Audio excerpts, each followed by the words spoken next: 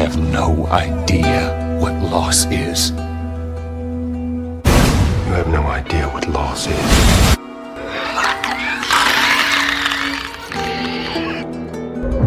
I reckon it's got something to do with that girl.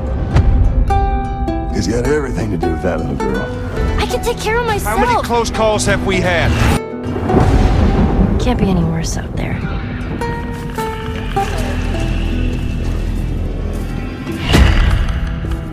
Can it? Every guy in this room is staring at you right now. Maybe they're staring at you. Maybe they're jealous of you. I'm just a girl, not a threat. Oh, Ellie. I think they should be terrified of you.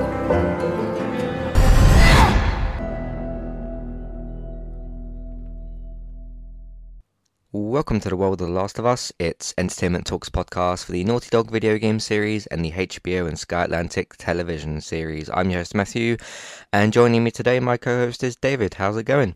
I'm doing well, thanks. Excellent. So the day has finally come, our preview podcast for The Last of Us. It starts on Monday. Some people apparently saw like a press screening or something a few days ago. There was lots of embargoed reviews that came out. It's all looking good. It's all looking very, very, very good. You know, the odd one or two sort of, hey, this doesn't really look that good and that sort of stuff, but pretty much 9s and 10s and Rotten Tomato scores, which are very high and that sort of thing. So, it's looking pretty amazing. Before we get into our expectations, because that's usually how we start these, like, preview sort of things, I thought we'd go over our history with the games, because we got a bit of a different history with the games, which I thought would be interesting to explore. Instead of me going first, I've been talking about this series non-stop for about 2 or 3 years. So, David, what's your... Because there's the different versions of the game. Obviously, you got the 2013 PS3. Don't forget this debuted on the PS3. It's a strange thing to think about. And then the remaster on 2014, and then the Left Behind DLC. Then Part 2 in 2020, and then recently the Part 1, the remake, the PS5 version of Last of Us 1. So what's your history with the games? Trying to remember back, I think I played it on the PS3. I think I played the original game back when it was released on the PS3, and I haven't played any of the other versions since then. It's one of those that I should really pick up again and go back and look through. But, I mean, that is basically my history with it. I haven't actually played the second one yet. I meant to pick it up, but I just don't. I've only got a PS4. I haven't got a PS5. And I just hadn't got around to picking up the second game yet. So... yeah, I mean, that is pretty much my entire history with it, is the first game, which I played through once and enjoyed very much. You know, I mean, I had fun with it, and I think it's a great story. I think it's really well put together, but it was that original version was the version that I played. I mean, when I do get around playing the second version, I will probably go back and get like the remastered version of the first one and go and play through that and then play through the second one when I eventually do get around to doing that. But at the moment, that's my pretty much my entire history with it. Nice. So I've finished the first game then, which is good. Yes. As well, because a large number of people I spoke to, well, not a large number, but some people I spoke to have said, like, oh, they played some of the first game. They never do say whether it's on the PS3 or the PS4, because those releases are only a year apart, the remastered version. Which is interesting with the remastered version, because, I mean, it is a remaster in terms of, you know, the gameplay's slightly better and the graphics are updated. Sony really did kind of do that because they knew how big The Last of Us was, and the PS3 is a bastard to try and get games from because of the cell processor. And I don't think they wanted to leave behind The Last of Us, so they basically made a version that was playable for things other than the PS4, because games from because even now where they're putting PS3 games on PS5, you can only stream them and stuff like that. So there's very few games that are on PS3 that are actually playable on 4 and 5, and I think it's because of that cell processor. So I think they did, because that was like the last game that came out on PS3. And I think they decided, hey, we kind of need this available on our, because it was that same year, I think the PS4 came out. And I think they thought like, hey, we kind of need this massive game playable on our system that's just come out. So that made sense as well. For me, for those of you, because, you know, just because people do know about my history with Last of Us, not everybody might do. This might be a first episode. So I didn't have a PS3. I played the PS4 version of The Last of Us. I already kind of knew all the story and stuff because I was obviously still into games anyway, and the story was so big, and I already sort of knew everything that was happening in the story. But yeah, I remember when I got my PS4 in 2016, 17, something like that. I just kept hearing about so many like these massive IP from PlayStation, like Uncharted and Ratchet and Clank, and it's funny that because my childhood is very PlayStation centered, PlayStation 1 and 2, and what kind of happened, what kind of changed things, was I was at high school and I started getting into online games, and a lot of my friends got Xboxes, so I did. Yes. I got an Xbox 360 instead of a PS3, so that's where that path like diverged, and then of course I left school and all that sort of thing. And then as I got into, well, it's even past when I was in college, but and then I did get like an Xbox One, and then started to see like, it's kind of Gears, Forza, and Halo, and that's mostly it, like the odd other good game as well. And then I just kept hearing about like Last of Us and Uncharted and all this other kind of stuff, and I was like, I think I should go back to PlayStation.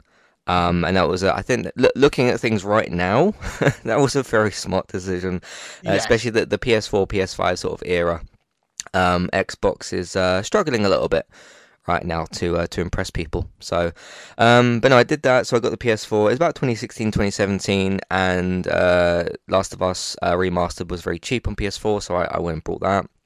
Played it and really enjoyed it. Again, it didn't quite hit me in the same way because, like, I already knew the story and stuff. But that was kind of my first step with like falling in love with this series, because you know how I talk about it in this day and age. And then a few years later, what was it, it wasn't that long after actually that we started getting information about part 2. And then I was like, wow, this game's coming back, and that's really awesome. And then 2019, 2020, things really started ramping up, and then my excitement level was through the roof with part 2. Played that, and like thought it was one of the best experiences I've ever had playing a game, and it really just blew me away completely. And like how daring it was and all that sort of thing. And then I've played it a bunch of times since.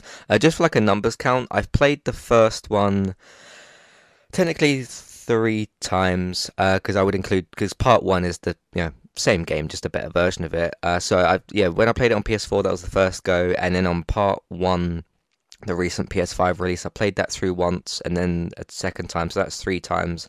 And then I'm halfway through like a YouTube playthrough that I've put on pause, so that would be number 4. The second game I played 6 times. One of the reasons I played it 6 times is, the first time obviously for the story, second time for New Game Plus. But that second time, New Game Plus was like really taking my time, exploring a bit of the slightly more open areas and things like that. Which is where you get like find all these notes, and there were so many areas I hadn't even seen. And it's not an open world game; it's linear but slightly wider, if you want to sort of call it that. Like there's a few more little buildings you can sort of go into which are on the same path that you're going on. So it's not like Witcher or Zelda or something where you've gone 200 miles off the main quest because you got yourself stuck in a side quest. It's not quite like that. And then so I played it through with that. And then I think I did a third playthrough, which was like collectibles and, getting the supplements and the gears, all those sort of like trophy upgrades and things.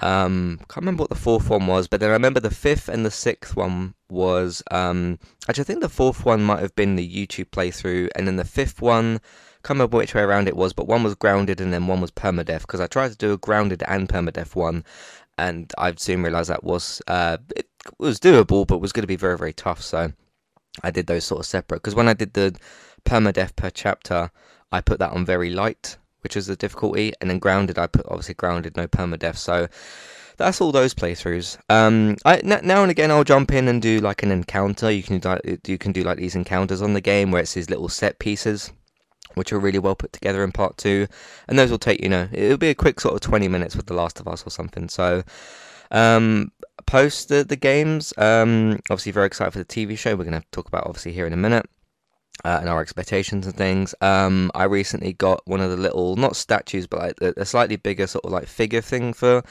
Ellie, so that's on my shelf at the moment. I don't think I have any t-shirts yet, but that's something maybe to get as well. And I recently got, I don't know if you saw it, I think I posted a picture of it in a few different places.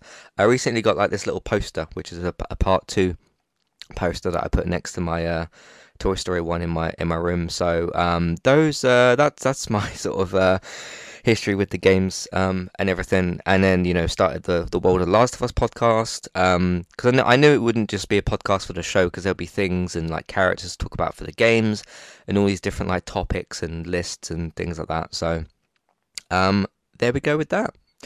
I think it's a good time to take a little pause, nice and early in the podcast. Our next thing to talk about is expectations for the show. So we're going to take a break here, do a bit of housekeeping. We haven't done that for a while on Entertainment Talk because we've been on the holiday break and whatnot. So we'll do that, we'll come back, and then we'll talk about expectations. See you for all that in a minute. Hi there, if you're looking to get started with a website of your own and a domain name, we've got good news for you. With our affiliate link with Kualu, you can click on that link which is in your show notes, which is for our affiliate link. You can go over to Kualu to get started with your website and domain name today. They've also got a very handy chat support system, which is usually in the bottom right hand corner, to send messages back and forth to Kualu if you'd like to ask them for help to get started with your domain name and website today. So that's Kualu, and you can use them to get started with your website and domain name today. Thank you very much to Kualu for this affiliate link. Hi there, if you'd like to get rid of the ads in Entertainment Talks podcasts and listen to the ad-free versions of our episodes, we've got good news for you there as well. You can subscribe to Entertainment Talk at either the $5 level tier or $10 level tier. The $5 level tier will get you access to all of Entertainment Talk's previous ad-free podcasts and the future ad-free podcasts that we make in the month that you're subscribed for. If you also subscribe to us at the $10 level tier, that will get you that benefit that I've just mentioned, and it'll also grant you access to request a review for 2 episodes of a TV show and a general discussion on that show, or a film review of your choice. So if there's a TV show out there or a film that we've not covered perhaps and you'd like our opinion on it, we can watch 2 episodes of that TV show or film review. So it's one of either of those per month. Of course, if you continue subscribing each month, you can pick a TV show, then a film the next month, and so on and so forth. This is a great way to support Entertainment Talk, get your ad-free podcasts, and also get some reviews of your choice. Thank you very much for supporting us, and thank you for listening. Back to the show. Alright, so recently on Entertainment Talk, it is Wednesday today, which means new episodes of A Month for Positive Creators and Classic Reviews. Those newer episodes, which is the 3rd episode for A Month for Positive Creators, is for Alana Pierce. She does like YouTube content, she does like trailer reaction stuff, she talks about video games. She actually does work for Sony Santa Monica as well, which is the God of War developers, so that's been really awesome for her as well. But no, she's a great positive content creator. She actually got 2 YouTube channels. One's called Alana Pierce, which is where she talks about like entertainment and stuff, and then Alana Pierce IRL, which is where she talks about life related topics. And she has like a dating meets the internet sort of podcast with 2 friends. It's called Red Lips Orange Cars, which is really, really fun as well. So yeah, Alana Pierce, the links in the show notes for that, for her channel, so go and check out what she does. Classic Reviews this week is continuing the Disney Pixar miniseries, the 4 episodes. The 3rd of the 4 of those episodes is for Monsters, Inc., which is very, very good to go back and visit that film. So really, really enjoyed going back for that one. Decided to do a review yesterday. I had it on my mind to do it for a bit of time, and I wanted to do it before I did a Ant-Man and the Wasp preview, which is an MCU Phase 4 review, going through, the TV shows, the change in format for the TV shows, because we didn't always have Disney Plus TV shows. Talking about the like special presentation stuff, things like the sort of building up to the next. The bigger things, because Phase 4 was a bit more experimental and a bit more sort of like trying to build up some of the smaller characters and introduce a bunch of other new characters as well, so there's a lot of things to talk about there. So yeah, that's the Phase 4 review for the MCU. It's all basically spoiler free as well. It's just talking about the structure of things and who got introduced and where it could lead and that sort of thing. So there's all that.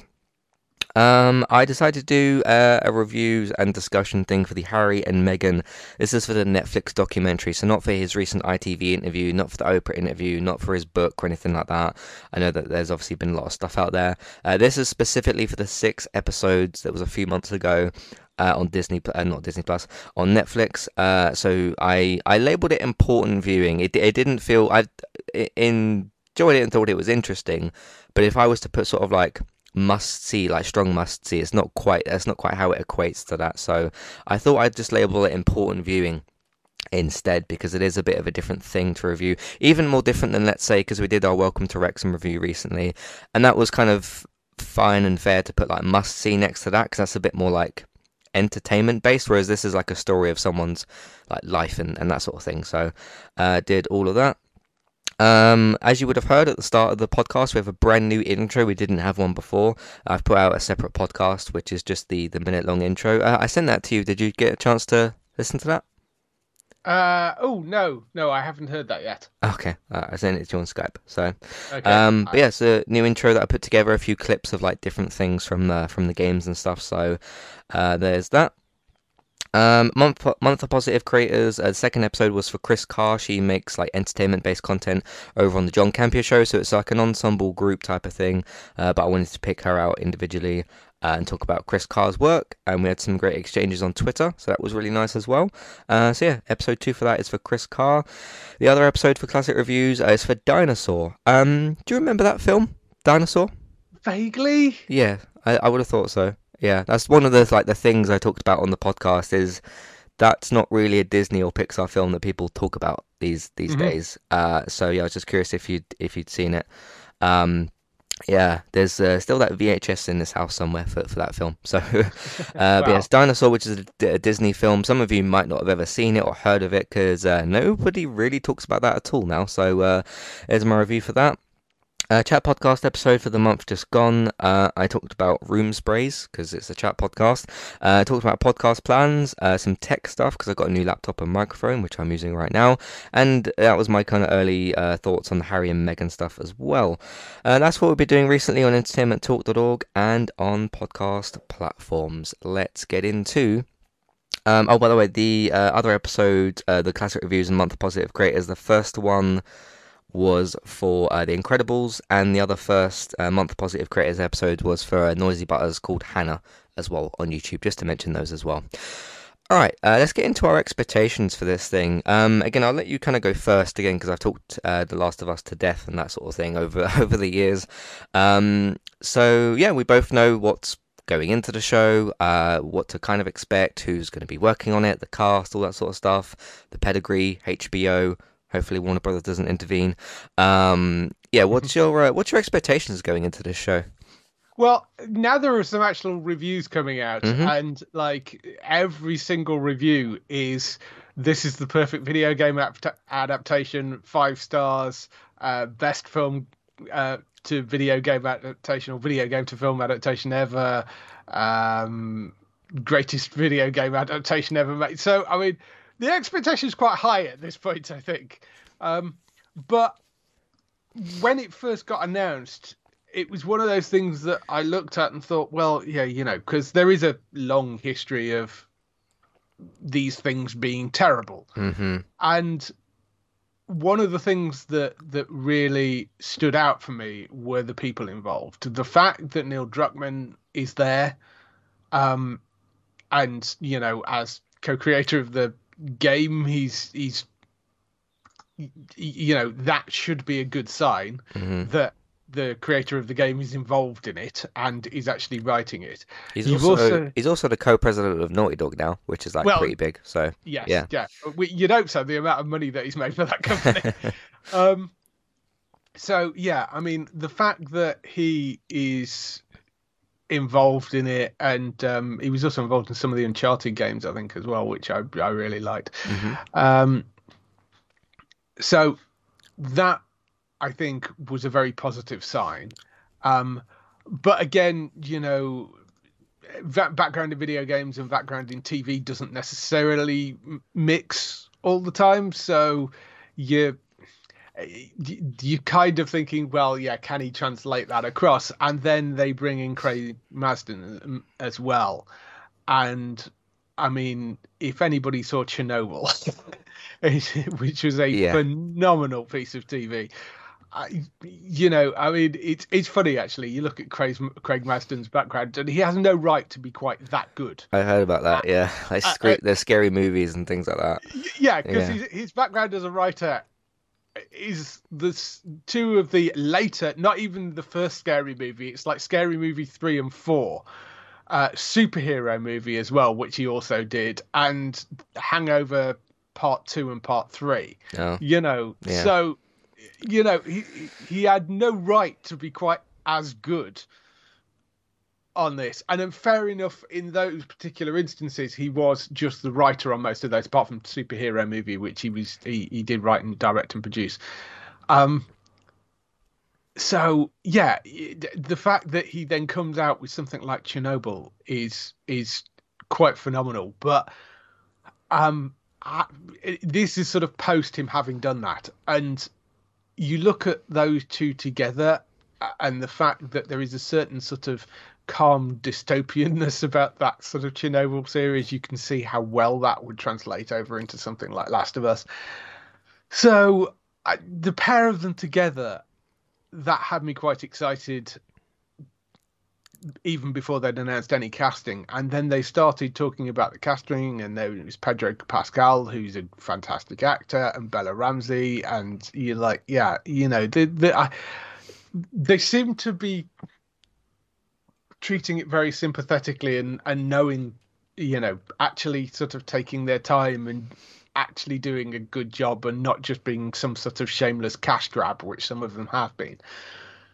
So yeah, the expectation for it is pretty high, and that's not necessarily always a good thing, because quite often, if the expectation gets so high for something, you then sort of end up being disappointed because it's not, it's never going to live up to the hype. So I don't know. I'm trying to, as I say, I'm not as massively into the Last of Us things. I enjoyed the game a lot, but it's been a long time since I played the game, so I'm trying to sort of make sure that I very much separate the two. Video games are video games, TV shows are TV shows. So yeah, yeah, I'm trying to judge it on its own merit. Yeah. Fair enough.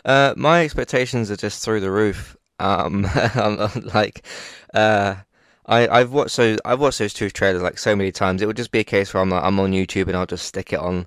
And it's not like a long thing to watch either. But yeah, it was that process of like, falling in love with the games and the series and the story and all that, and then hearing that it was a TV show. So right out the gate, that they made the right choice, I think, with making this a TV show instead of a film. I mean, if you were to do this as a film, I mean, you can't tell this story in 2 hours. You just can't. Or even if it's a really long film like Avatar and it's 3 hours. Or even if it's a Zack Snyder's Justice League and it's 4 hours, it's still not long enough. Unless you were going to do like, a trilogy of 4-hour films or something like that. But because with the TV stuff, adapting games to TV, like we've seen a bit with The Witcher, when you've got deeper sort of lore, because it's different with Uncharted. Uncharted's supposed to be like a 2-hour fun kind of film, but the games themselves of the Uncharted series are like blockbuster, the summer action sort of blockbuster flick things. It's got a little bit more depth to it than that, but it's not got something like that. It's not got as much depth of like The Last of Us and like the human condition and like what it takes to survive, and those sort of like deep, hard hitting, really strong themes and everything. So I was glad that they chose that out of the gate.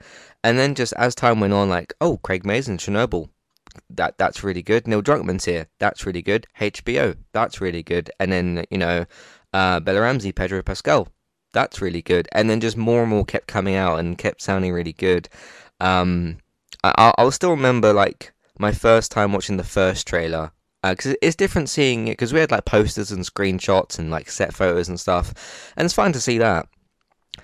But you'll never know quite how the thing looks until you see like a trailer or actual footage. Because seeing like, you know, a picture of Bella and Pedro walking along the street by like a camera from, you know, a mile away or something is very, very different to like, no, this like trailer and the actual footage, how it's supposed to be put together with production. That's how it's supposed to look. And I remember when I first saw that first trailer, I was like, wow, this is exactly what I wanted it to look like, and like the feel of it and the tone of it and everything. And as a fan, you know, when the show gets announced and you know your mind starts running with like, what's this going to look like? What's it going to sound like? What's the clickers going to look like? How will Ellie and Joel sound and all this kind of thing? And you know, you start thinking of that as a fan, and then you see the trailer and it's like, that's how like this looks to be a dream project for Last of Us fans, I think, certainly. And I kept thinking, like, as we were going through and seeing trailers and more information and all this other kind of stuff, and I kept thinking, is there any red flags here? Is there any kind of, this looks really good, but this? And I even right now, I still haven't come up with one. I know there's the thing out there about, like, the spores are going to be changed or something like that. I don't really know how that's going to work until there's something like that. I don't really know how it's going to work until we see it on the screen, because they're changing spores to something else. I can't remember what it was that they said, but it actually got to the point with footage and stuff. There's a lot of like clips and things out there, and I sort of stopped watching them after a bit, because it was like, here's 20 seconds of this and 30 seconds of that, and it was almost like I was seeing sort of too much of it. And yes, I already know the story and everything like that, but I wanted to sort of preserve that. So yeah, speaking of excitement, what we're going to do, by the way, I should probably have explained this a little bit earlier. So we're doing this preview podcast today. It's the 11th of January. Next week, so next Wednesday, we'll be doing like a full breakdown review of the first episode. Obviously, HBO gets it this Sunday, and we get it on Monday via Sky or Now TV, wherever you want to watch that. What I'm going to do on Monday is, because I'll just be too excited after the first episode, I'm only going to do this for the first episode, not every week. I'll do like a sort of, and it's quite a long episode apparently, it's like 85 minutes. I'll do like one of my off-the-cuff, probably very excited, sort of, just initial kind of like, hey, I think this is really good, or whatever the case may be. So I'll do one of my like very off-the-cuff reviews. I'll probably watch the episode and just come straight in here and just start talking. I'm sure my mind will be sort of like, you know, have lots of things to say anyway. And then we'll do like a more concentrated, proper sort of breakdown, recap, assuming there's recaps out there to find, which I'm sure that there will be.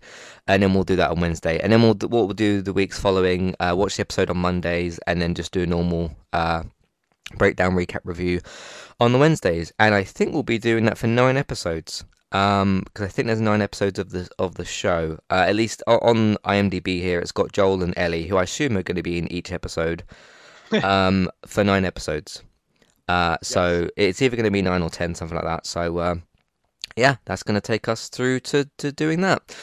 I don't know what else to say about expectations. I mean, I'm just like bubbling and excited to just get started watching this thing. And it was really great, you know, the other day to hear, you know, 9s and 10s, and this thing is like really amazing. I suppose the only other thing I've got to say for expectations, to bring it back to like the game side of things, I think the second game is the best game I've played. Which is interesting, because there's a lot of talk out there about like a director's cut for part 2, which would have some of the like technology for part 1, the PS5 remake, like the haptic feedback and other things that they put in, like some accessibility features that they could put those into like an upgraded version of part 2. So there's a way that game could be like even better than what it actually is. In terms of like the story of this game, I mean we've had some comments about like it's been the best story in games. I mean, I haven't been around, you know, a long time, but I've played plenty of games with lots of like, you know, really strong stories. I think this is probably the best story I've seen in a video game. That's like combining all of this together. I'm not picking between part 1 or 2, or you know, just the whole thing combined. I think it's got like the deepest narrative, some of the deepest character development, and it kind of goes a bit beyond sort of just here's a bunch of themes related to human feelings. This kind of does fundamentally examine it goes kind of almost beyond that and examines like the human condition. I think that's been said quite a few times, but I think that's the best way to equate how this game sort of does that. So yeah, that's some of our expectations, and I would imagine, yeah, I think because the way I would kind of separate it, the best video game adaptation at the moment before this starts, I think, has maybe been the Sonic films. Those are actually quite good. Uncharted, I don't think got done justice. No, I mean, it's the interesting thing is both properties, from Neil Druckmann. He didn't, but he was not involved in the development of the Uncharted movies, or he wasn't writing, he wasn't directing, he wasn't he may have exec produced on it, but he wasn't directly involved in the Uncharted films. That's the interesting thing when you compare those two big Naughty Dog properties, how different their approach was. Because with the film, I mean, what everybody wanted was something like the Nathan Fillion fan film that was made a few years ago. If you've not ever seen that, look for That's pretty good, actually. Uncharted Nathan Fillion fan film. It's really fun, which has Nathan as I've forgotten the lead character's name, but has the Nathan Drake. Yes. So that's why I was getting confused. Yeah, so it has Nathan Fillion as Nathan Drake in that. So yeah, I mean that. And that was a great, wonderful little sort of, I don't know, it's 10 minutes or something, little version of... Yeah, it's on YouTube. What Uncharted could have been. It's a really fun little thing, that.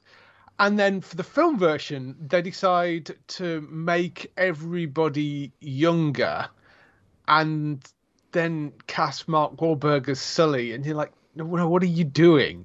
This just makes no sense. You've got this beloved kind of game franchise which has some great stories and could be this wonderful, fun, TV series adventure, with them getting into scrapes every week, and you decide to throw it all away on a movie which dramatically changes all the characters.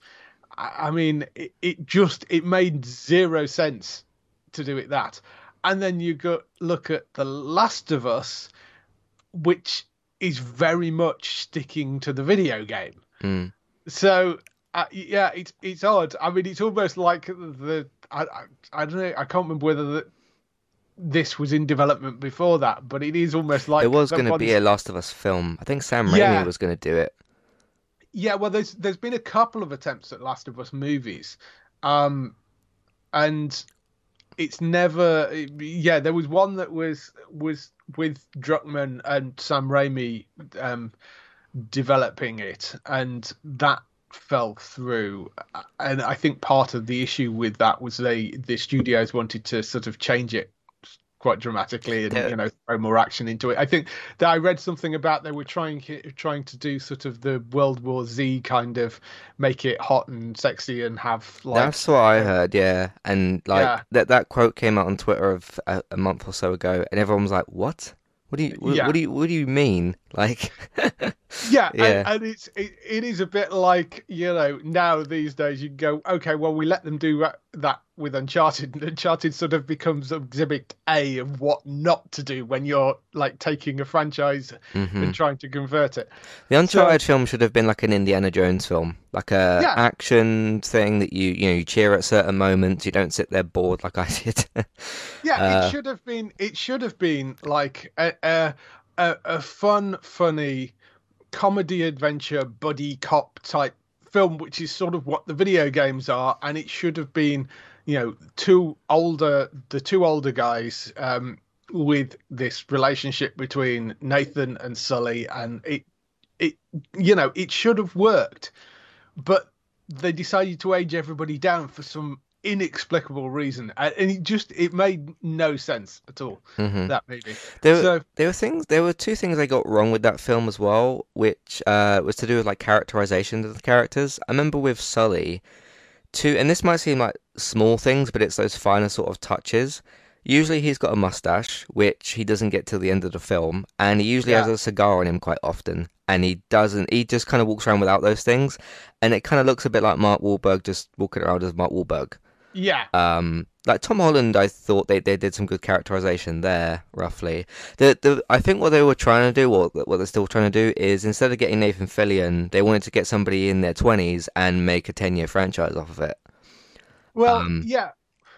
That doesn't mean you can't do an Uncharted trilogy without with Nathan Fillion, because you could have definitely done that. So yeah, which I mean I sort of get, but it was just badly executed as well, and so I think it almost becomes this sort of cautionary tale of what not to do. I think that Uncharted movie, comparing to something like The Last of Us, and I mean, as we said, the reviews have been great for this, and one of the encouraging things for this is if this turns out to be as successful as it looks like it's potentially going to be, that may actually encourage other people to take it a bit more seriously in terms of when it comes to other game developments of if you're going to do an adaptation, you do it in a much more respectful way of the original property, and I mean, sometimes there are certain licenses that you need to take when you're doing a TV version because, we said this before, book's a book, a game's a game, TV show is a TV show, film's a film, There are certain licenses they are going to have to take with certain things because there are certain game mechanics and things that whilst they're great and fun to play in a video game, it would be deathly boring to watch on a TV show. So there are certain things that you are going to have to change. But I think as long as you're respectful of it. I think one of the differences to me really is when you've got something that's much deeper, like a Last of Us or a Witcher, that needs a TV show. When you've got something like Sonic or Mario or Uncharted, something that's a bit more fun, that's where you can have the fun 2-hour sort of thing. Probably like the Mario film is going to be. Like it'll be a 2-hour. You don't need like an hour, 10-episode season for that. Like I'd expect, I'm a big fan of Crash Bandicoot, which is also Naughty Dog. I'd expect if we ever got anything from that, it would be a 2-hour fun Crash film. Because you can do that in 2 hours. It's just Cortex versus Crash, and they're fighting for crystals and whatever. So, I wouldn't expect like 10 hours of Crash Bandicoot. I'd still watch it, but I'd expect it to be in that same sort of Sonic Mario sort of formula as opposed to this. So, because again, even with something like The Witcher, I don't think that works as like a 2-3 hour film. I think you do need like 8 or 10 episodes. So, I'm gonna switch my notes around a little bit here. Seems we're in this kind of like quality discussion, which is what we're doing now. We'll save the cast for a minute.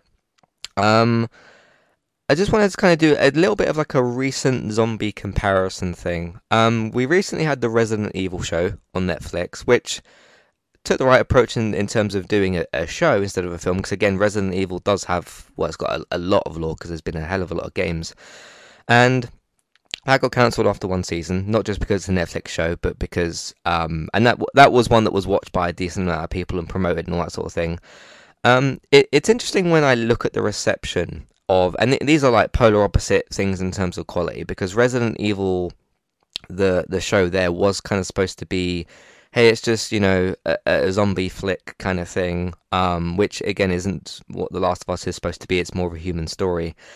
And, I won't say in terms of defending it, because if you like the Resident Evil series, you liked it, that's great. Maybe you're a bigger Resident Evil fan than I am. It's quite likely, and hopefully you did enjoy what you got out of that. It's so interesting when I look at something like the reception of Resident Evil, and some people saying, this is terrible and whatever, and there was like the opposite comments of sort of like, oh, you just can't have fun with the series and that sort of thing. The problem with trying to have fun with a series of the quality of something like Resident Evil is it needs to actually be at least somewhat good and fun. And in my opinion, when I saw, I think it was like half of the first episode, because I really didn't like it at all. And I saw the reception around that, and it was just sort of, can't we have fun with these things and that kind of stuff. And then you look over at this HBO Last of Us show. Obviously, it's got a lot of eyes on it. Last of Us is huge, and like some of the scrutiny and like people being really picky with the casting and that sort of thing. I just think it's been interesting to kind of witness that and seeing when you look, even if you haven't seen an episode of both shows, you can kind of look at, sometimes on a project you can kind of look at like who's on it, who's been cast, what platform it's on, and think, okay, this one's more likely to be better than this one. And I think if you look at, like, you know, Last of Us, Neil Druckmann, you know, all the people that are on it, Craig Mazin and everything, and to me you'd look at that and you'd think that's got a lot of stuff really, going for it, and there's not a lot of red flags there. And then you look at something like Resident Evil, and okay, it's going for a different thing. It's not going for the deep, serious story. I mean, they tried to do some like backstory things with the girls and whatever, but that didn't really work. Which I don't think was even in the games. But yeah, it's been interesting to see like the scrutiny and like people thinking. Some people automatically kind of thinking this is going to be terrible for like not really much reason, but then they had fun with Resident Evil. It's just, I'm not like moaning at anybody for anybody's opinion. I'm just analysing both ends of these things, and Resident Evil is like a newer, somewhat comparable example in the horror space. What do you kind of think of, like, I don't know what you took away from the Resident Evil show, but what do you kind of think of like the polar opposite ends of the quality discussion there? Yeah, I mean, again, it comes down to a certain amount of respecting the material, I think. Yeah. It's because with the Resident Evil show, I didn't actually watch any of it because I'm not a particularly huge Resident Evil fan. I don't, I mean, other than the, Walking Dead and this, I don't watch that much horror. So it's one of those things that, from what I read about it, they were very much weren't respecting the material. There was a lot of changes to the games, and rather than trying to do a straight adaptation, they went off in a slightly different direction. And sometimes that works. I mean, we were talking on Monday when we did the Geek Town Radio podcast, we were talking about the Halo series, and which you hated and I rather enjoyed. But for me, I mean, I was approaching that as it is a sci-fi TV show that happens to be based on Halo. I mean, I've played some of the Halo games, but I'm not a huge Halo fan. I don't massively get into the lore and stuff, and I haven't played a lot of the later games. As a TV show, I found that quite enjoyable, but I understand why it upset a lot of the fans. And in that particular instance, I think maybe there is a balance you could have struck where you maybe lent into the games more rather than kind of creating a TV show and sticking the Halo name on it, which is sort of what they seem to have done. I mean, if you remove the Halo name for that and it was called something else, I think it was quite an enjoyable sci-fi TV show. I'm just not entirely sure that it was actually Halo. Whereas with Resident Evil, they stuck the name on it. They tried to sort of lean into the games, but then changed a lot of stuff, and you end up with this sort of thing that is neither one or the other, And like you say, I think there wasn't enough kind of quality control on that show. From what I hear about it, it just wasn't very good. And I think you can get away with it. Like I say, I think Halo gets away with it because of the fact that, yes, it might not have been Halo, but I think they actually made quite a decent show out of it. So I think there is a balance you can strike. And I mean, The Witcher is another interesting example because it's not based on a game; it's based on a book series, which happens to have a game which uses the same source material. But they're taking influence from both, and there are arguments with the second series that they strayed too far away from that, and that got some criticism. Although, I mean, it still did very well in the awards this year for us. But I mean, I enjoyed the second series, and again, I mean, whilst I played all of the games at one point or another, I've never actually read the book series. So it depends how much into the lore you actually are. It's a bit like the Lord of the Rings, Rings of Power series.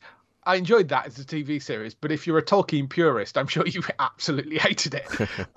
And understandably, because it monkeys around with stuff quite a lot. So it depends what you're looking for out of the show. At the end of the day, I try to approach the TV shows as, is this a good TV show? It may be licensed and based on something else, whether it's based on a book or whether it's based on a video game or whatever it is.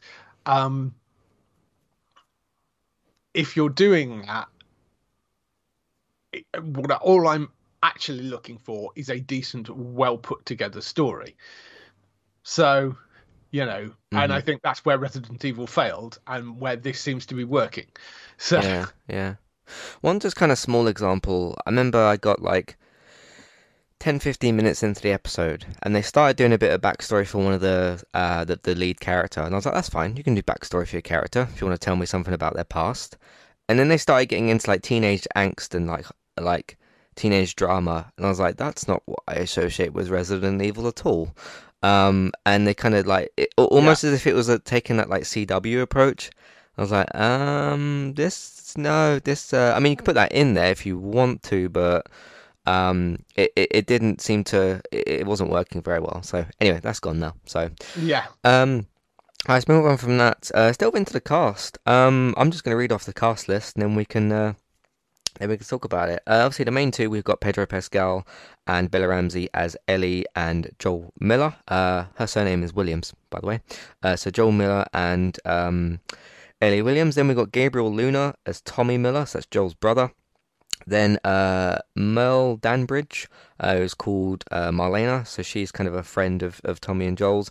Then you've got Jeffrey Pierce as Perry, so he's interesting. Then you've got Anna Torv as Tess, or Teresa, she's called Tess in the games. So Murray Bartlett as Frank. Nick Offerman, who some of you would have seen before, as Bill. Apparently he did something quite funny at the premiere, which I'll talk about in a minute. Merle Grace Barker, this is Infected Girl. I don't know why that person's credited that high up, but we'll see. Then Ashley Johnson. Now, some people might not know who Ashley Johnson's playing and might not want to know. I won't say. I'll keep it as. I won't say who she's playing because it is quite a big character. I'll just say her name in the show is called Anne.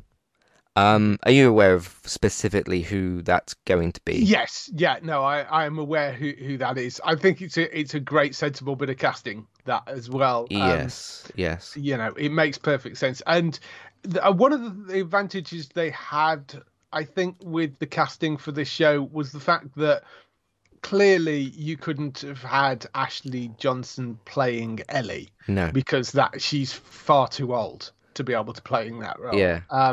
There is an argument that you could have used Troy as Joel, I guess, but I can sort of see why they didn't go down that route, and I think Troy probably could see why they didn't necessarily go down that route as well. Throughout this whole process, he's spoken a lot of respect about how Pedro's taken the role, because obviously he's seen, he's in it, but he's seen his performance. He said it's like he really respected it and that, so yeah, that's good. Then you got Melina, somebody as Kathleen, Storm Reed as Riley, Nico Parker as Sarah Miller, so Joel's daughter, Lamar Johnson as Henry, and then Kevon Woodard as Sam. Is there any other bigger characters here? And then it says Troy Baker as James. Now, again, I won't go into details on who James is. The interesting part about his character, he's part of a group. I won't say what group he's part of, but he's part of a group that is led by one of the other main characters who oddly that character's not on this list. I don't really know why. But that's quite a big thing to talk about, and I'll save that for later. But I'll just say his character's name is called James. Although interestingly, because when they revealed who Ashley's playing, you know fully what that's all about. And just they show Troy Baker as James in the trailer, and they show you what group is a part of. The interesting difference between his role and Ashley's, Ashley, you know directly who she's gonna be based off the trailers and that. although you know what group James is going to be a part of, it's difficult to tell, like, because we don't know what happens to that character, and like how he's gonna work in that group. So that's going to be quite interesting. So that's like a bit of a newer thing for the show, which will be very interesting. So yeah, lots of really really good cast. Have they got the name for Marlena here? The interesting thing with Marlena, so she's played by Mel Danbridge. She is the same person that did the motion capture and stuff, but it kind of makes sense to do that with her because it just lined up pretty well. Jeffrey Pierce, I think, is the one that did, because he's the one who's playing Perry. I'm trying to think who Perry actually is. He's the one who did. I think he's the one who did Tommy's motion capture and stuff. So they've done a good job of trying to include some of the original people, which I think is very respectful. So that's extremely encouraging as well. The fact that they have gone through a lot of the motion capture actors, because I mean, a lot of the time you think, oh, voice actors, but for a lot of these games these days, they're not voice actors. It's a full performance that they're doing. Yeah, they're effectively very involved. Yeah, they're doing full motion capture. They are basically, acting the entire thing out like a stage play on a stage, wearing mocap suits. So the whole thing is, it is basically a full acting performance in most cases. They're just putting digital skins over the top of a lot of the actors, and obviously the player takes control of certain characters as well. So they are fully formed performances in a lot of this. There's not just somebody sat in a booth doing voice work. So I like the fact that they have gone to these actors and said, hey, do you want to come in? You can, sometimes they're like with Merle, they've said, they've given them the same role. With others where they don't fit, because quite often, to say Jeffrey Pierce, I think, played Tommy in the video games and maybe doesn't look right to play Tommy in the TV show, because, obviously that's altered with the video games because he's got a digital skin over the top of him if he's not the right look for it, but they fitted him in somewhere else, which is great, Yeah. So obviously there's been a lot of conversation around specifically Pedro and Bella, who are they're going to be the two most talked about here. What do you think of the casting choices there? Pedro Pascal, Bella Ramsey? Well, Pedro Pascal's great. He's a wonderful, wonderful actor. I can see him fitting very, very well into the role of Joel. I think it's a really interesting choice. Bella Ramsey was one of the standout characters in Game of Thrones, even despite having very, very small amount of screen time, really, comparatively to everybody else. But she was a brilliant character in that.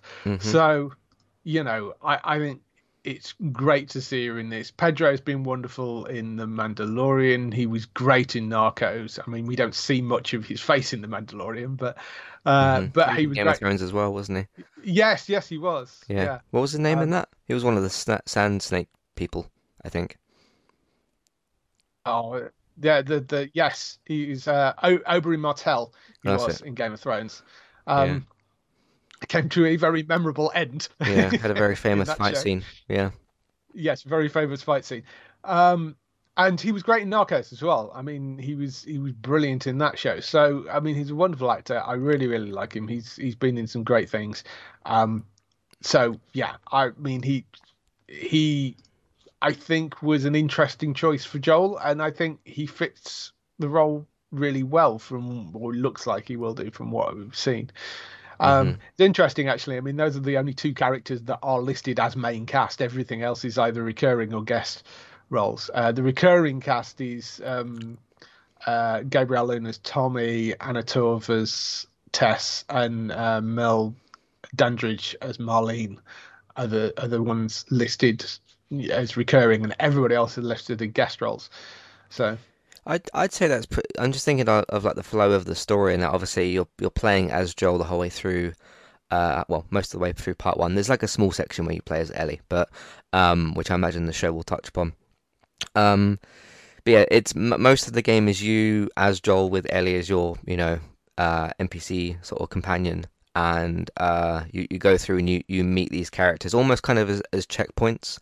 because you go to them for certain reasons, and then the story kind of moves on from there. So it does, yeah, follow Joel and Ellie the whole way through. So but yeah, Tommy's his brother, so you've got, obviously he's in there as well. But yeah, it's interesting. It's interesting to think about it that way, because like with what you just mentioned, because what you've just said is actually accurate. But like, because Tommy kind of is, he's a main character. Obviously, he's Joel's brother, but he is kind of like a recurring character because he's not on screen like all the time in the games and stuff. I imagine it'll work the same in the film.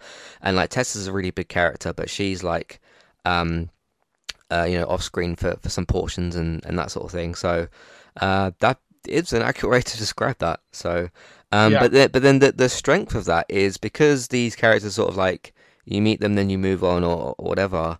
It proves that they leave like an impact on the story, because it does kind of like you meet them, then you move on. Then because the journey of this thing isn't to do with those characters, it's to do with Joel getting Ellie to the Fireflies. So that's why you're sticking with them the whole time.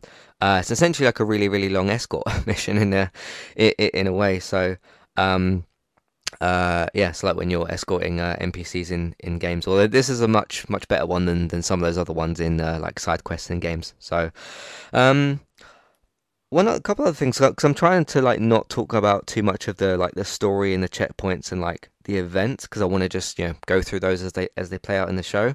One interesting element of this, obviously, is the DLC, which is called Left Behind, which I've actually only played once.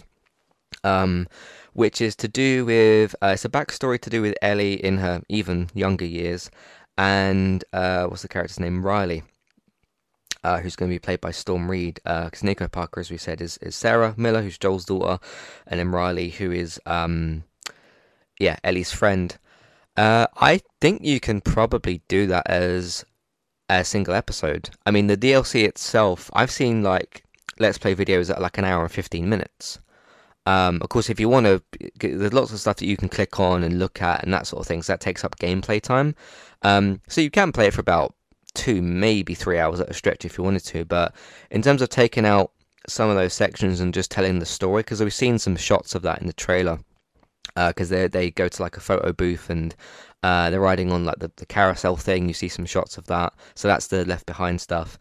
You could just, I imagine they will do this, maybe you could just have an episode called The Last of Us Left Behind, and that be just a single episode. I mean, if you're going to be doing like 80-90 minute episodes, which it seems like we're going to at certain points, that could probably just be one of those. That doesn't need like a 3 episode arc or something, because the story's just not that long. So we'll see how that plays out. It also looks like as well, you've got I think it's Bill and Frank. So you've got that kind of going on as well. They said that there's supposed to be an episode for the two of those, because there's a bit of history, there's like hinted at history in the game between the two of them, and by the time you meet Bill, let's just say it's passed a bit after that time, and the game doesn't quite, it touches upon Frank's sort of history, and like Bill mentions him and that, and you get an explanation as to what happened. I won't talk about what happened, but we do see, I think there's a shot in a trailer of like two men at a table, and they're holding hands and things like that. So and I think they did publicly say that there's going to be maybe an episode for them. Yeah, I think it's episode 3, I think, is the Bill and Frank episode. Yeah, so extending that story a bit more, which I think is quite good. I mentioned a minute ago when I was going through the cast, apparently at the press screening, obviously they had like, everybody there, and they were shown, I think, the first episode or something, and Nick Offerman, because he's quite a funny guy and he's been in like Parks and Rec and that sort of thing, and he said, hey, we're going to show you the first episode, and he said something along the lines of like, don't put your expectations up too high, I'm not in this one, because he's not in there, he won't be in the pilot episode. So I think they showed the pilot episode and was like, hey, this episode won't be as good, I'm not in it, just lower your expectations. So that's pretty funny. He fits Bill pretty well for that. He's got like a sarcastic side to him, right? Yeah, as well. So any thoughts on anything I've just mentioned there? No, just reminded me of like when we were at MCM and they gave us the first episode, a preview of the first episode of C, the Apple TV show. Oh yeah. And then they brought the cast out, and one of the main cast is the boy that plays, or the young actor that plays the son of yeah. Jason Momoa's character in it, which if you actually go back and watch the first episode, because that's about the kids being born, and he's not in it at all because he's a baby in that episode. Right. And they brought him out and he's like, who's that guy? So it's a bit like that. But yeah, I mean, this seems to be one of the interesting things for, particularly, it's been great for Neil Druckmann, is the ability to be able to take stuff that they put in things like the letters, the collectibles that you got in the video game, like the letters that you find, which gives you a bit more background of the story. They've been able to take that stuff and actually expand them into actual stories on the and whether they're done in flashback or they're done as sort of bottle episodes, or however they're doing it, but they've been able to take things like that relationship of Frank and Bill, and like a lot of that was covered with the letters, I think, to remember, in the video games, and they've sort of managed to stretch that out and fill that out into a more complete story for the TV show. So I think for Neil, it must have been wonderful going back and being able to sort of take, okay, well, this is something I wanted to tell a bit more about. I mean, same with the character that Ashley Johnson is playing as well. That was something which is sort of touched on in the games, but I don't think is fully properly explored. So it's something that they can do a bit more with on the TV show. There may have even been points, because I've heard this from like different developers before, and I'm not saying the PS3 is the most limited thing, but if you look at it now, obviously it's like old, isn't it? And there might have been, not necessarily from story points, but maybe from gameplay points, where the PS3 may have limited certain things. And I remember when they said, when Matthew something or other, the director of Part 1, so the remake, and he said there were certain things like we just couldn't do on the PS3 that thankfully we can do now thanks to the PS5. And that's not even mentioning like the PS4. So yeah, it's interesting to hear about those sorts of things. Not necessarily because of the cell processor, that was a whole different thing, but like because of tech sort of limits. Because you hear that about PS1 games that get remade as well, in terms of like how limiting that was. Like when you go to the Resident Evil 2 and 3 remasters, and like how limiting the PS1 was. Still a fantastic console and all that, but it's about improving things that are older. So, which is the whole point of remakes and remasters, is to make older games better. So, that's all I have to really go over for the cast. We do have a few other things to get through as well. I've put my next note as Craig Mazin and the Chernobyl effect. So what do I mean by that? The environment in this. Now, I'm usually most of the time, somebody who I don't really care about visual storytelling. I don't really care how good something looks, which is why it's putting me off to see Avatar, because it looks like it's going to be just visuals and not much else. But and it's also a very long film. But the one thing to not... Like, if you're going to pitch to me, like, hey, Matt, you should watch this film or this show or play this game, if one of your pitches is to tell me that it looks really good, that's not going to... Just personally, it's just not something that's going to grab me. Yeah. Like, you know, if somebody plays a game or watches something and they go, oh, this looks really, really good, and I really enjoyed it. Good, that's good for you. But there's always a difference between just, hey, this building or this grass looks good, and that's good, and actual visual storytelling and, like, doing world building with that. And once we'd heard, like, you know, Craig Mazin on this and that, is on this and everything, and we thought about, you know, what he did with Chernobyl and kind of the darker stuff and the themes of that, and the visual look of, like, some of the darker stuff in Chernobyl. Even things as much as where they were...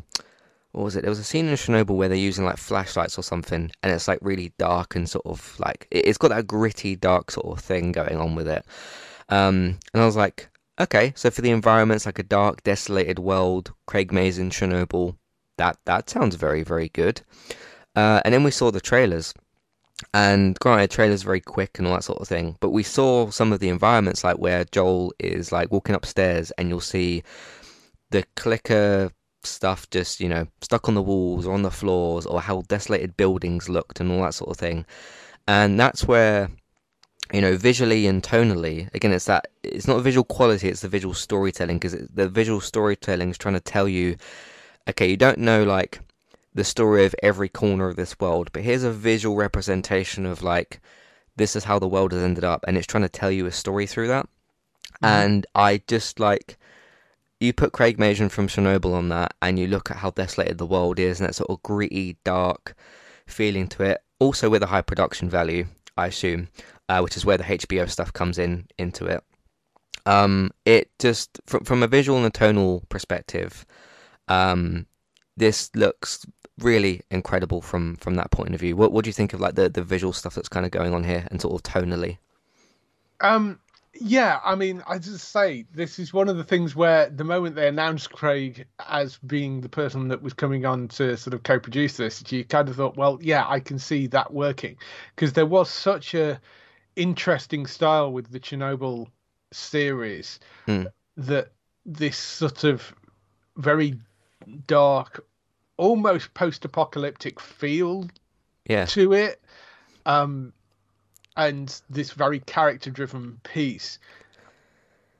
And when they announced him for this, you can kind of go, well, yeah, no, I can sort of see how that would translate over onto The Last of Us. So I think, yeah, very interesting person to pick up and be involved with this project, certainly. As I say, I mean, you read his CV and you're like, how did this guy?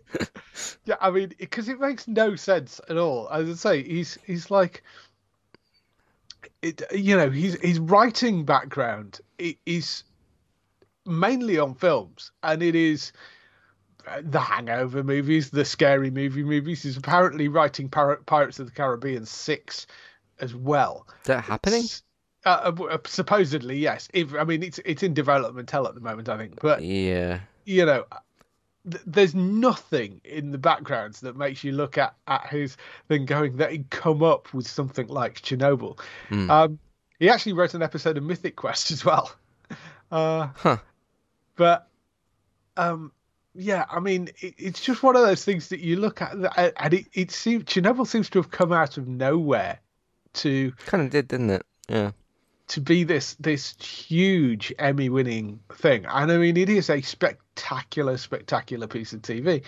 And it may be one of those things that prior to this, he was just a writer. He likes to write sort of, fun, silly stuff. But when you actually give him full control over something and not interfere, that's what he comes up with. And that sometimes is the case. You find these sort of writer credits where they've been handed a gig and they've kind of, because like I say, with the Hangover things, he wrote the second and third one. He wrote like the later Scary movies. So it was somebody obviously turned to and went, hey, you're a decent writer. Do you want to pick up the sort of extra bits of this franchise? So it may be a case that he's better working off some source material of some description, because Chernobyl was, I mean, there was a book that was based from, and it's obviously a real historical thing. So maybe it's less about sort of coming up with the original idea, and just he's incredibly good at taking, ideas that are out there and then running and extending them. Which means something like The Last of Us is absolutely perfect for him, because it's all there, and shaping that into an interesting sort of character-driven TV show is something that would be really good for this. Definitely, yeah. So yeah, we'll see how that all sort of goes, and what the clickers look like. We'll see what the clickers look like and the bloaters and things. Yeah, I can't wait to see their first sort of like clicker scene, because they can't make noise. You can't make noise with that. I remember being completely blown away by, like, there's a little like sequence in the first trailer with the clickers, and Joel's doing this like be quiet sort of thing. Yeah, those are some tense moments in the games, so that's really good as well. My last note that I've got to talk about is what I'm calling the 3-season arc, and then I've put Last of Us 3 likely but not confirmed. There's been a lot of talk about Last of Us Part 3. There was even a point think it was last year or the year before, where Neil said that he's written like a story outline or something for part 3. Doesn't mean it's in development, doesn't mean it's being made. He's just, I think that's him just saying like, hey, I've got ideas, I've jotted them down, and I'm letting you know. So, but given the success of this series, I think we will get a Last of Us 3. That's not me telling you that there's going to be one. I don't work at Naughty Dog. That'd be kind of cool, but yeah, I think it's likely, but we'll see where that goes. Well, so the 3-season arc, how I think this is going to play out, because the question is like, okay, you've got 2 games, how long are they? How many seasons can you get? I think the first season it's been said that the first season is going to tell the first game's story. That makes sense. Plus, you do, I think that the 2 episodes, which is the Bill and Frank thing, and then the Left Behind with Riley and Ellie, and then the rest of it would just be the main story of the game. The average time I think it takes somebody to finish the game, granted that's with gameplay and doing crafting and maybe dying a few times, so there's a bit of added time, is usually around about 12 hours for the first game, which is a pretty standard length for a game, for like a story-driven game like this, like a narrative story-driven game. It's about how long the Uncharted games are, although I think Lost Legacy is like a 8 to 10 hour game. Again, it just depends on how long it takes you to finish it. So that makes rough sense if you've got roughly, if you're doing a couple of longer episodes, you'd maybe have 12 hours of episodes. If some of them are going to be like 90, 80 minutes, you might round off to around about that sort of time slot. The second game is double the length. It took me 22 hours, so almost like double the length. But there's a particular structure to the second game where it tells the game story in 2 halves. I don't want to get any more spoilery with that because it will sort of ruin the surprise of that. There's actually, I was thinking about this yesterday because I was listening to Bold Moves Last of Us preview, which you can go and check out if you want to as well. And I was thinking about, because they were talking about seasons and they were talking about The Walking Dead and how, we all like it, but it did last a bit too long. The 11 seasons, and you could have got through it quicker. And Last of Us is nowhere near as long as The Walking Dead story. There's this very specific, and I can't say what the scene is or what happens. There's a very specific scene or a specific point I can think of, like an exact moment where you could end a season 2 finale and then pick up from there in season 3. That would be what I'm saying there is I think season 1 is going to be the first game with the additional 2 episodes for the 2 things. Then I think part 2 story. I do think that's actually too long to tell in 10 episodes. Even if you're doing an hour each, I think trying to cram, because it is kind of double the length. So if you've got double the length of the thing, I don't think you should try to tell part 2 story in 1 season. And I also don't really. Well, HBO doesn't really do seasons that are longer than 10 episodes, so I don't think you'll get like a 24-episode season 2 of The Last of Us 2 story, because HBO doesn't really do 24 episodes. This isn't the CW. They don't do 24-episode seasons of TV. This isn't like network TV, so... and I think that's okay to do it like that. There's a very specific point I can think of where you'd end season 2, you could pick up immediately from that exact moment. It's like kind of a bit of a cliffhanger sort of moment. Not a terrible cliffhanger, but like a good season cliffhanger. And you could pick up from there in season 3, and then you could tell the rest of that story, I think. So, right. How do you think this could potentially work out? Yeah, I mean, from what I've read, it does seem that they are sticking very much within the confines of the story for the TV show. It's not sort of something that he's planning on at the moment, certainly moving past what is already in the games. So, yeah, season 1 being the first game would make sense. Season 2, as you say, I don't know the second game particularly, so... If that is too long, then yes, maybe you could put that over a couple of seasons. It's a bit like, for example, Outlander, which is based on a series of books that generally does 1 book a season, but there are points where some of the books are slightly longer, so they split them oddly. So you've actually ended up with some which are sort of half a book, and then the next one ends up being sort of the other half of a book, and then the half of the next book. So the chopping ends up being slightly strange, or they've kind of mixed some things together. So I think you look at things like that. It may be a case of you end up with, first season being first game, second season maybe being half the second game, or and then having a third season to finish that off, and then by that point maybe there is a third game in development. What will be interesting is to see whether the TV show gets past the game, because if Druckmann has got a storyline for a third season, would they want the TV show? How would Naughty Dog want to play that? Would they want the TV show to come out before the game comes out? Because obviously the thing that makes them the most money is selling video games. Yep. So would they want the TV show out telling a story before the game comes out? So whether that would affect it, and will that end up driving, which ends up driving forward, because the advantage you do have is Druckmann being involved in it, so you're likely to get some synergy between the two, regardless of how it goes. Whether, as I say, if you think that the second game is too long to put in one season, then you could maybe split that over 2 seasons.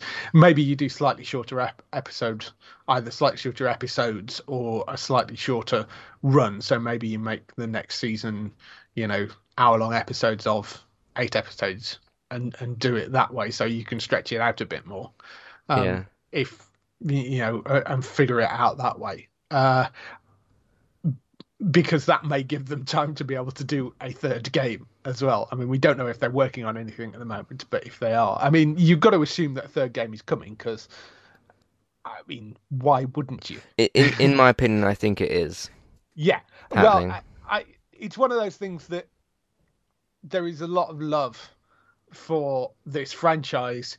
It's a successful franchise. Why wouldn't you make more of it if there is more story that you have already sketched out to tell? If you're saying he's written a third story outline, it would seem ridiculous not to make a third game, because that's money left on the table. So I mean, I suspect there is a third game coming. At some point. It's just how quickly they can get that out, and whether the TV show gets ahead of it. So I mean, TV shows like this take a couple of years to develop. So I mean, you look at things like Game of Thrones and Westworld and that sort of stuff, there were 2-year gaps in between. So if you're talking about this coming out now, you've potentially going to be 2025 before you get a second season, and then 2027 we won't get season 2 next year, so so 2025 for a second season, 2027 for the season after that. Gosh. You've also got to be, one thing you do have to bear in mind with this is the age of Ellie as well, because what's the age difference between the first and second game with Ellie? She's 13 or 14 in the first one, which is why you had to cast somebody quite young, and then when you get into the early part of part 2, she becomes 19 at a certain point. And I only know those ages because Neil said them a number of times. So right, okay, yeah. And I mean, Bella, although she looks quite young, is actually 19 at the moment. Yeah, so I think she'll age into that part 2 age by the time. Hopefully. Well, she already is. That age, yeah. She already is that age, but you can sort of have a mid-20s person getting away with playing a 19-year-old. I think that works. And given she's introduced looking as she is now, when she is 19 playing a 14-year-old, so that shouldn't really be an issue, because she's only going to be, depends when they start filming it, but if it's a couple of years away and she's 19 now, you're looking at being 21, 22 probably by the time that comes out. So presumably if there is a third game, Ellie will be a few years older in the game as well. So, that should probably work. It feels to me that the smart thing for HBO to do, obviously Warner Brothers has got some issues at the moment, aside from the DC stuff and whatever, it feels like the smart thing for them to do, because they've been getting rid of a few shows and whatnot, is have House of the Dragon and this as those are their two big shows now, really. I mean, you've got like other things floating around, but those are their two big shows, it feels like, is to simply have them rotate every couple of years, because House of the Dragon won't be this year, Game of Thrones will be this year, not Game of Thrones, Last of Us will be this year. And even if House of the Dragon ends a bit earlier or something, there's other like there's a Jon Snow thing and whatever, so you can kind of rotate those a little bit, which I think would work. The other thing that I think works as well is by the time, if they do the story in the way that I've just said, which that's not a guarantee, that's just my speculation, by the time you get to the end of Season 3, which should be the end of the second game, because I think if you use the actual end scene of Part 2 as the Season 3 finale, that would make sense. As that is also a point where it's one of them things where, okay, they could finish the story there. I don't want them to. They could finish the story there, or they could continue it. And by the sounds of what Neil's been saying, there's maybe a Part 3 in development. So by the time you get to going through, because you've still got all this to air, and you've still got to go through the second game. By the time you've gone through all of that, and hopefully Naughty Dog's worked on a Part 3. I mean, they've still got factions to put out and things like that.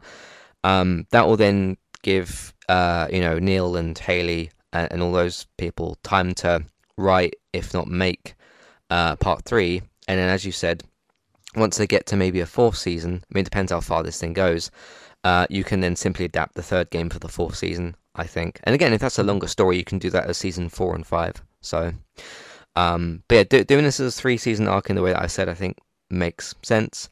It's interesting what you said, though, because if the development of, let's say, a season that connects to Part 3, and the release of Part 3, and how that time is going to work out. I mean, development of TV shows and games is different, but then they'll need the third game to continue that, because they've said they're not going to go past where they're at without more game material, which makes sense. Because I think there was some quote that was slipped in somewhere. They were like, "We don't want to do what Game of Thrones did." I can't remember who said that, whatever, but that kind of makes sense. Plus, George is still writing that book, isn't he? So, yes. Game of Thrones ended, was it 2019? And he's still writing that book. So, yeah, they'd have to wait a while. So, it would make sense for all of it to work out that way. I could be wrong. Maybe Neil could say, "Hey, Matt, you're wrong. Season 2 is going to be all of Part 2, and we're going to make it work." I would trust him if he said that. I just don't, at the moment, I don't see how you cram that into 10 episodes. And I don't think that you should do that either. So, we shall see. Alright, that's all of my notes that we've got. Just got some emails to finish up on. Of course, if you want to write into the show, either after the episodes, before them, or whatever, give us your thoughts on the series, your thoughts on anything that we've said here, or anything else like that. Just any of your general thoughts on The Last of Us, the show, and the TV and the games.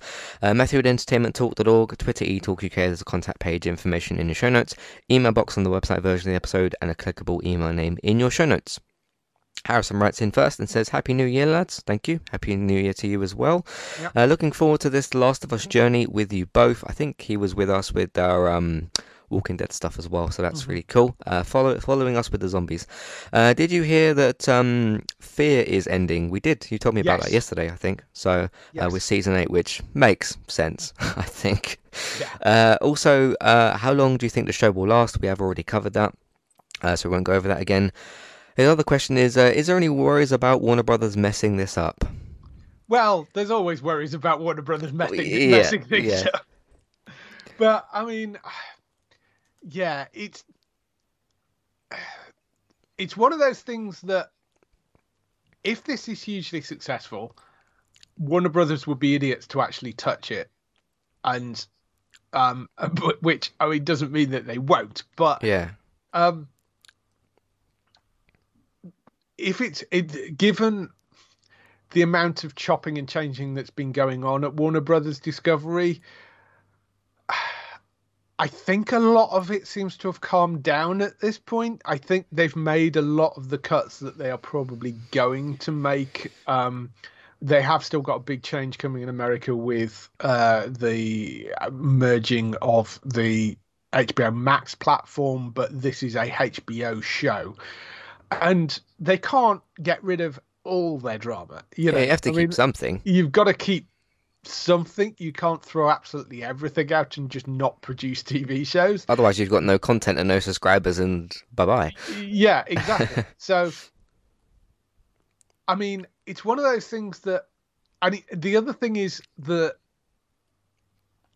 if it's hugely successful and HBO, for some bizarre reason, decided to dump it, or Warner Brothers decided to dump it, it's something that I think is likely to get looked at by either Apple or Amazon. Amazon. I mean, Amazon is the most likely case, I would have thought. So I think it would probably be okay. I mean, you know, as long as it goes down well and it is successful, I think it will be fine. I mean, who knows with WB right now? But I think a lot of the cuts that they have done, they seem to have slowed at this point. You know, so we'll have to wait and see. Mm-hmm.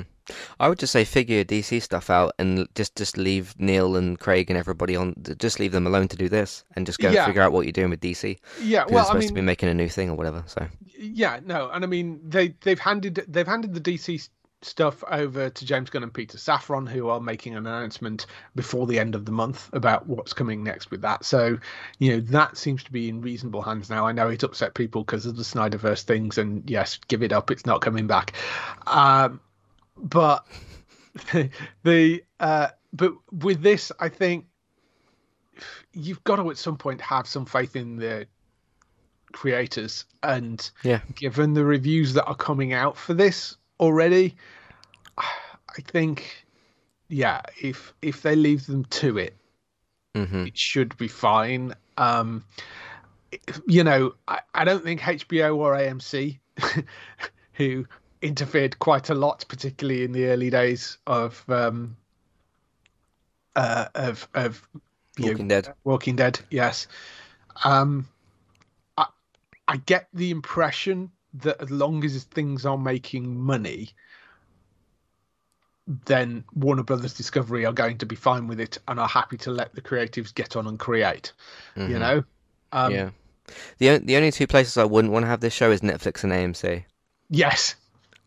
Yeah, although if you do 3 seasons and you finish it there, then it's fine. So even if you do cancel it after 3 and you finish at the end of the second game, then you're fine anyway. But no, I mean, you know, we love a Walking Dead, but I want it's time for HBO to do their zombie thing. So, but as I said earlier with the Warner Brothers stuff, because as you've made cuts and you've gotten rid of certain DC films and whatever. To me, the Game of Thrones area, so whether it's House of Dragon, Jon Snow, whatever it is, that and this, I think, are your two biggest things. Apart from maybe Harry Potter, but that's not really got anything active right now. So, and DC, but then DC's in a rebuild stage anyway. So for your current content, this and the Game of Thrones area, I think, are your two biggest things anyway. So, like I said, if you got rid of this, or if you got rid of I mean, granted, you could cancel one of the Game of Thrones spin-offs and still have the other ones. But, there's no spin-off to this, or it wouldn't work the same way. So you got to keep something. Otherwise, what are you doing? Jack writes in and says, how do you think this will compare to other zombie shows? And do you think racists will try to review bomb the show? Probably. But, I mean, racists have already made their opinions about, the actors of colour and black people in the show, but I think it's best if we move past that. Just ignore the review bombing. If you see this show on something getting a 0.2, it's probably not because the show's bad, it's probably because of those things. So that hasn't happened at the moment, although it's been mostly press people that have seen the show and the Rotten Tomato scores and stuff. So but we shall enjoy the show for what we have, which I think is the better way to do it. Yeah. Other zombie shows, I mean, this, you've got your different approaches. Like we said with the Sam Raimi attempted film, that was possibly going to be a bit more of a just, hey, zombie action thing. This is much more of a human story. I mean, I was thinking about, zombie shows yesterday, because of course I was. And I was thinking about, The Last of Us it's still a zombie thing. It's not really a zombie story, it's more of a human story. But you've got things like Walking Dead that kind of do a bit of both. Like Walking Dead's capable of doing big zombie set pieces and human moments, but it hits a middle ground. Then you've got things which I really love, like Black Summer, which that's not a human story at all, really. Not in the same way as this, but that's like a full adrenaline rush, sort of like something's happening almost every minute, and there's like massive like ongoing zombie set pieces, and it's like it makes you breathless because it's like so exhilarating. But that's what that's supposed to be.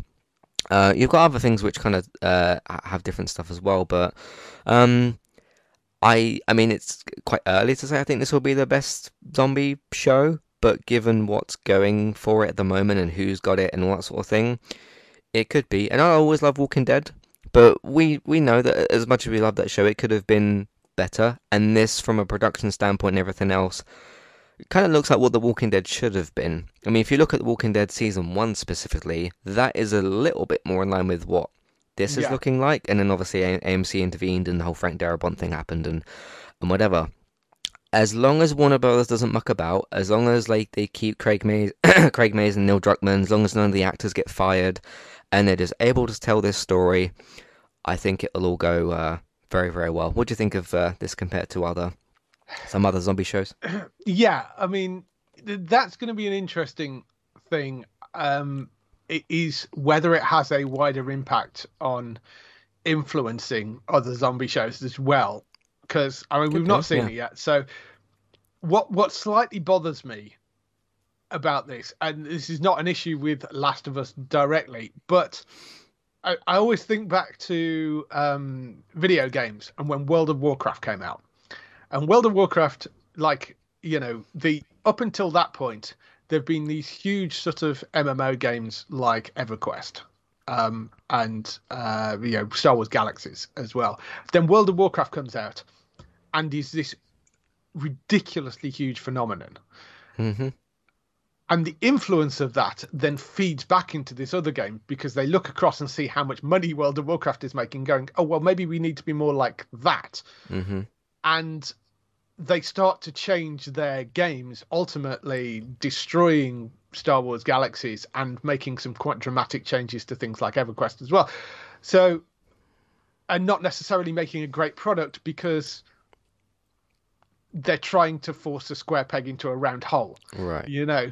And it does slightly concern me that AMC might look across at this and go, oh, well, we should be doing that, and start to try and force the aesthetic of Last of Us into The Walking Dead when The Walking Dead isn't designed to be that at this point. I mean, yes, as you say, they were very similar. It has more of that aesthetic in the first season, but it's now a very different beast to what it was back then. Yeah. So it slightly concerns me that you may have people kind of trying to take what they're doing with The Last of Us and taking influence from that and trying to force it into their own zombie show and just making a very bad copy of it, because that's all it ends up being, is a bad copy.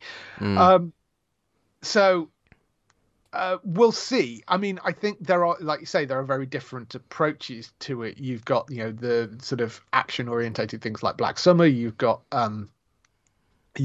this, which is a much more story driven thing. You've got Walking Dead, which sort of is a bit soapy and sits somewhere in between, I guess, of sort of having some... kind of is a zombie soap opera in it, but like a really long one. Yeah, it is. It's a zombie soap opera. I mean, that's basically what Walking Dead was. And it does that sort of genre thing quite well. You know, you're invested in those particular characters, which is why we've got a bunch of spin-offs with that original cast in different places. So, yeah, I mean, it's hard to judge whether that one will be better than the other because they're all taking kind of different approaches and different elements. You know, you have a more comedy, more approach, you have a more action approach with some things, you have, you know, so I don't know. I think you can kind of only really judge the shows on their own merit. But yes, it does slightly worry me that if this becomes a massive success, you will start to suddenly see bad copies of sort of things going, oh, well, we need to emulate that. I mean, so there is that on one side of things. As a general note, I think it could be quite positive in influencing video game adaptations rather than zombie things have sort of, okay, well, they stuck to close to the video game and that worked really well, so maybe that's what we should do when we adapt whatever our video game is. But as a sort of zombie thing, I think it's very difficult to compare them directly, because the zombies are a sort of almost a secondary thing to the character driven stuff, particularly with this. So Yeah, Beth writes in, the last one says, which element of the show are you most looking forward to? The cast, portrayal of the characters, the adaptation of the story, the environments, or something else? I mean, all of those things, really. But I'm just very curious. This reminded me of when, like, The Witcher was about to start. And I've never read the books or whatever for The Witcher, but I've played the games. And there's a certain simple element of, I remember when I was watching, like, even just the opening 10 minutes of the pilot of The Witcher, and it was like watching the game come to life. Because instead of watching, and, you know, those performances and everything are great, and, you know, the games are great, but it's that difference of, and the same thing sort of happened with Lightyear, but in a bit of a different way. I'll explain that in a minute. Of, like, you have a human person on camera dressed up as the character, not in cosplay, but dressed up as the character, filming the same story in the scenes. And cause I think The Witcher opens up with, like, Geralt fighting a monster or something. Obviously, it reminded me of, like, when I fought different monsters in the game and that sort of thing. And seeing, like, it just looking real, and, like, it was a real version of the thing that had come to life. I'm looking forward to that element of it, and seeing, like, somebody dressed up as Ellie and Joel, and seeing them go through this story and the environments, and seeing, like, instead of video game looking clickers, seeing ones that look more real, which we've seen a bit in the trailer and that sort of stuff, and, like, the real environments and the characters navigating it, and there's just a certain, like, that's the adaptation element of it. And I remember really enjoying that with The Witcher, and that's really the only one that's done that in that same way. It's different with something like Sonic, because Sonic will, you know, look the same as he does in the games, because he's the blue fast hedgehog, as opposed to, you know what I mean, as opposed to as opposed to a human video game character that still looks human in the games, but then played by a real person, and, like, that element coming to life. And there's also, like, a bit of a different element to it, but, like, seeing the toy version of Buzz, and then seeing, like, an animated person, a human person in the suit, and, like, a more real version of the suit, and those sorts of elements. So even something as simple as that, I'm really looking forward to, and so far it's looked very impressive from the trailers and everything, but it will feel different once, like, you know, get the opening 10-20 minutes of the show and we start to settle into the story. And yeah, the portrayal of the characters, seeing, like, you know, little mannerisms and things like that was something I was looking forward to in Lightyear as well. You know, to Infinity and Beyond, and all that sort of thing. But and, like, seeing the sassy side of Ellie, which we've seen a bit in the trailers, and Joel as this, you know, broken man and whatnot, and that sort of stuff. So and again, like I said, with the environments, that's the Craig Mazin effect, and seeing all those sorts of things. So just all of it, really. But it's kind of oddly mainly that sort of, like, it translated to looking real element I'm looking forward to as well. How about you? Any particular elements of the show? No, I mean, I don't think there is anything particular. I'm just looking out for, you know, a decent, well-acted story. I mean, at the end of the day, you know, it's to say, it's been a long time since I played the video games. So right now, all I really want is a decent, engaging, well-acted, well-put-together story that's going to keep me entertained for however long the show is on, you know. So definitely. There's two other elements I wanted to mention, two just sort of, like, fan things I'd like to see, and even if these are not in the show, I won't be sort of like, oh, this is bad, or be disappointed. As you go through I can't remember if it happens in the first game, but it does in the second game. When you're walking through the different environments as Ellie, that's where you walk in as, like, a grown-up version of Ellie, and you go into certain, like, houses and buildings. Obviously they're all abandoned, and there's, like, TV sets, and there's a copy of Uncharted for PS3 on the table, and there's, like, PS3s on the table. They're all unplugged and probably broken and whatever, but it's those little nods. And I think there's, like, copies of, like, Jak and Daxter, which they also made as well, and it's just those little nods. And the reason it was interesting, like, okay, you're putting a PS3 there instead of a PS4. PS3 is where this all started. So it would be kind of funny, like, if I'm not expecting them to like pick it up and start playing the lot, like I'm not, that would like break the fourth wall, and that wouldn't work. But just, and they don't even have to point out, but just like a scene with Joel and Ellie or something, where they're discussing something or sorting out supplies, and there's maybe, I don't know, a PS3 sitting on a shelf somewhere, or a copy of Uncharted sitting on a shelf, just like little, and I'm sure there will be some Easter eggs, like I'm sure you will do that. So that's kind of my fan request for an Easter egg. The other thing I'd really like to see, and I'm sure this will happen throughout the show, I remember there was an episode of Invasion in its first season. I think it was episode 6, and the entire episode is, I think, 3 or 4 of the main characters trapped in this house, and there's 1 or 2 of the aliens in the show. And not much gets said throughout the episode, some more for like the first 10 minutes or something. The majority of the episode is them trying to, as quietly as possible, sneak through and escape this house. Sounds very, very simple, but it's that tense, horror, dark concept of like, these characters have to be as quiet as possible. You as the audience should be quiet as well, so you can like immerse yourself in that. And seeing as we've got things like clickers in the show, I don't know if they'll do that as a whole episode. I'm sure we'll get chunks where like they're trying to sneak around clickers. I mean, we see some of it in the trailer. An episode where, because you could have Joel, Ellie, and maybe one of the other characters in a scene. An episode where they're trying to escape from like clickers, and it doesn't have to be an 80-minute episode. This can be like a shorter 45-minute one. That's one that I've less expectation that they'll do that, because I can understand how that might bore some people. Like, if you're more in this for like the human side of things and that, which is what this story is about, and less for the zombie stuff, that might not appeal to that audience quite so much. So we'll see how those two elements play out. Do you think either of those will happen in the show at all? I think Easter eggs are incredibly likely. I mean, yeah. You know, I would say that's quite likely to happen. You know, we'll have to see what they do bring up, but yeah, you're going to get some Easter eggs in there, I'm sure. Yeah.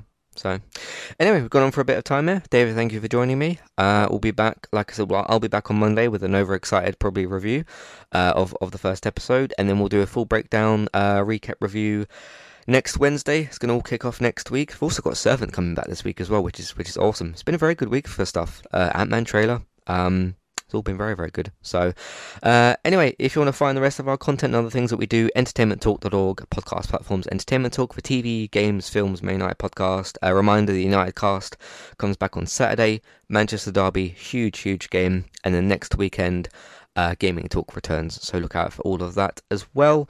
Entertainmenttalk.org, podcast platforms, Entertainment Talk for all of our podcasts. If you want to support us in other ways, of course, there is word of mouth on social media. Just let other people know about what we're doing. If there's any Last of Us fans or people that are going to watch the show, please let them know about the podcast, because that would be very helpful. So do all of that if you can. Patreon, $5, $10 level tiers for every podcast review options. Have a look out for that as well if you'd like to. David, you run Geektown for TV and film news. What's going on over there? Well, we've got lots of news obviously going up on the front page of the site. There are things coming back with UK premiere dates and all that sort of stuff. That's all over on the UK air dates page over at geektown.co.uk. We did do the Geektown Radio episode, first one of 2023, which you joined me on this week. We were back with that, which you did a review of the Tom Hanks film A Man Called Otto. We also talked about the Mosquito Coast, Mythic Quest. I reviewed the base building game Ixiom. Talked about the Rig as well, and the Witcher Blood Origin, and a whole bunch of other things. There was loads of stuff in there. We talked a lot about Netflix and their cancellation of shows, and AMC and their cancellation of shows as well. We covered quite a lot of that. We also ran through all the Geektown Awards stuff, because we announced that a few days ago. So that is all up on the website as well. But on the podcast, we go into a little bit more detail. We actually do, rather than the top 3, we do a top 5. So top 5 rankings for each category and the actual percentages, so you can see how close some of those winning and losing were. But yeah, that's all up on Geektown Radio, which you can find on all your favourite podcast services and on geektown.co.uk. Excellent. Go and check out all of that. For other people, you can find Bex over on Twitch, TristaBYTES, for retro chat and game streams, and of course you can find her on other platforms as well. Trista, BYTES. Go and follow Bex on her different platforms.